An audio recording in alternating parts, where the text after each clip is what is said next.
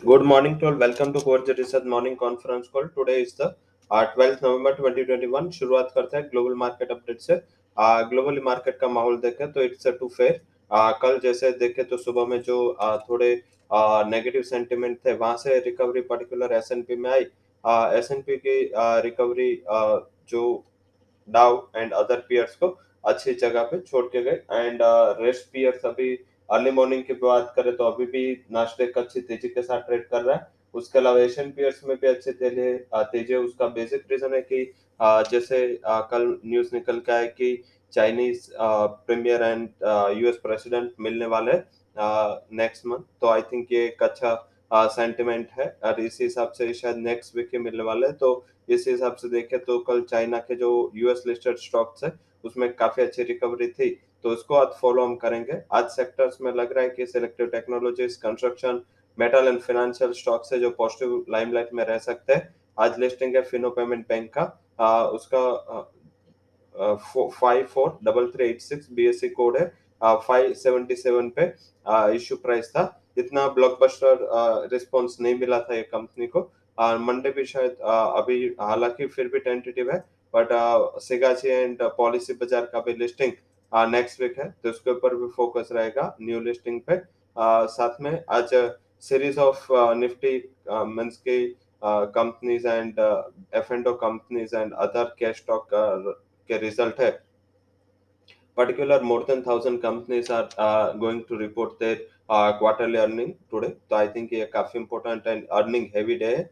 Particular mid cap and small cap driven ज्यादा focus रहेगा, जिसमें बड़ी कंपनियों के नाम अगर हम गिने तो ओएनजीसी है, उसमें Apollo Hospital, Ashok Leyland, Hero MotoCorp, उसके अलावा Abbott India, Alkem Lab, Alembic Limited, हमारा राजा बैटरीज, साथ में Ashok Leyland, Bector Food, BML, Bharat Forge, Burger King, Coffee Day, Coal India, City Union Bank, DCM Shriram, साथ में Finolex Cables, Future Group, Gabriel, Global Spirit, Granules, Grasim, साथ में H G S, Hindalco, Honda Power, India Glycol, Ircon, ILCP, ITI, Krishna Institute, KCL, Motherson Sumi, Linde India, Lumax Industries, MSTC, Mirza International, Nalco, NVCC, Paras, साथ में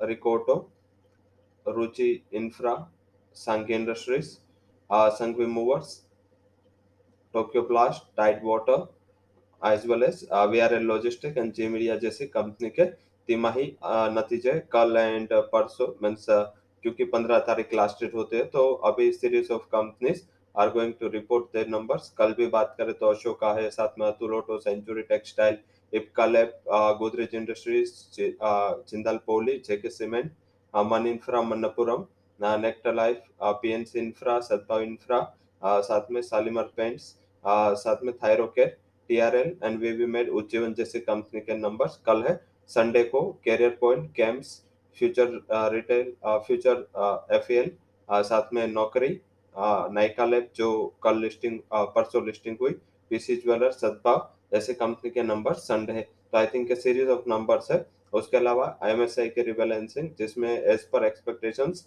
7 edition है। Tata Power, IRCTC, Mphasis, SRF, Godrej Properties, Mindtree, Zomato. Delete कौन से हुए, exclude कौन से हुए, वो है Ipca Lab and RAC.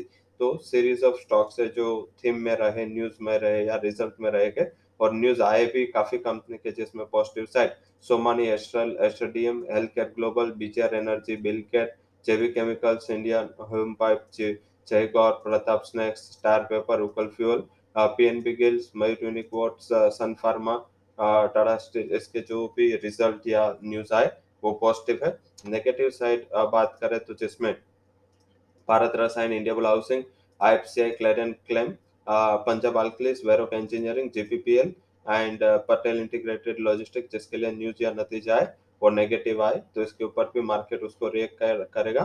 Fund houses की जहां रिकमेंडेशन है, इसमें पॉजिटिव साइड जो रिकमेंडेशन निकल के आई है, इसमें फंड हाउसेस का रिजल्ट के ऊपर ज्यादा फोकस था। उसके अलावा भी टेक महिंद्रा के अच्छे रिकमेंडेशन आए सीएलएसए की ओर से। जोमेटो का भी उसने इनिशिएट किया सीएलएसए ने कवरेज। जी के ऊपर भी पॉजिटिव राय आई है, ऑयल इंडिया भी पॉजिटिव राय आई है।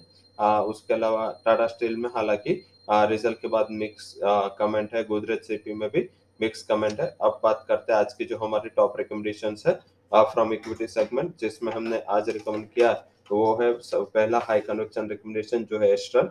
कल भी हमारा हाई कॉल था इसमें 2301 would be target, 2168 would be stop loss. Second जो हाई कन्विक्शन रिकमेंडेशन है वो है Manappuram, 223 would be a target, 211 would be a stop loss, and third high conviction recommendation वो है Aptech is a buy call, 398 would be target, 369 would be a stop loss।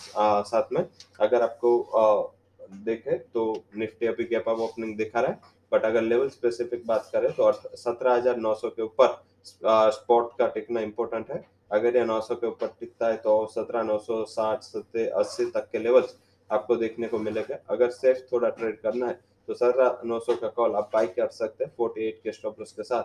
211 would be target, 38,600 का Nifty bank का call buy किया जा सकता है with stop loss of 180, target रहेगा 608।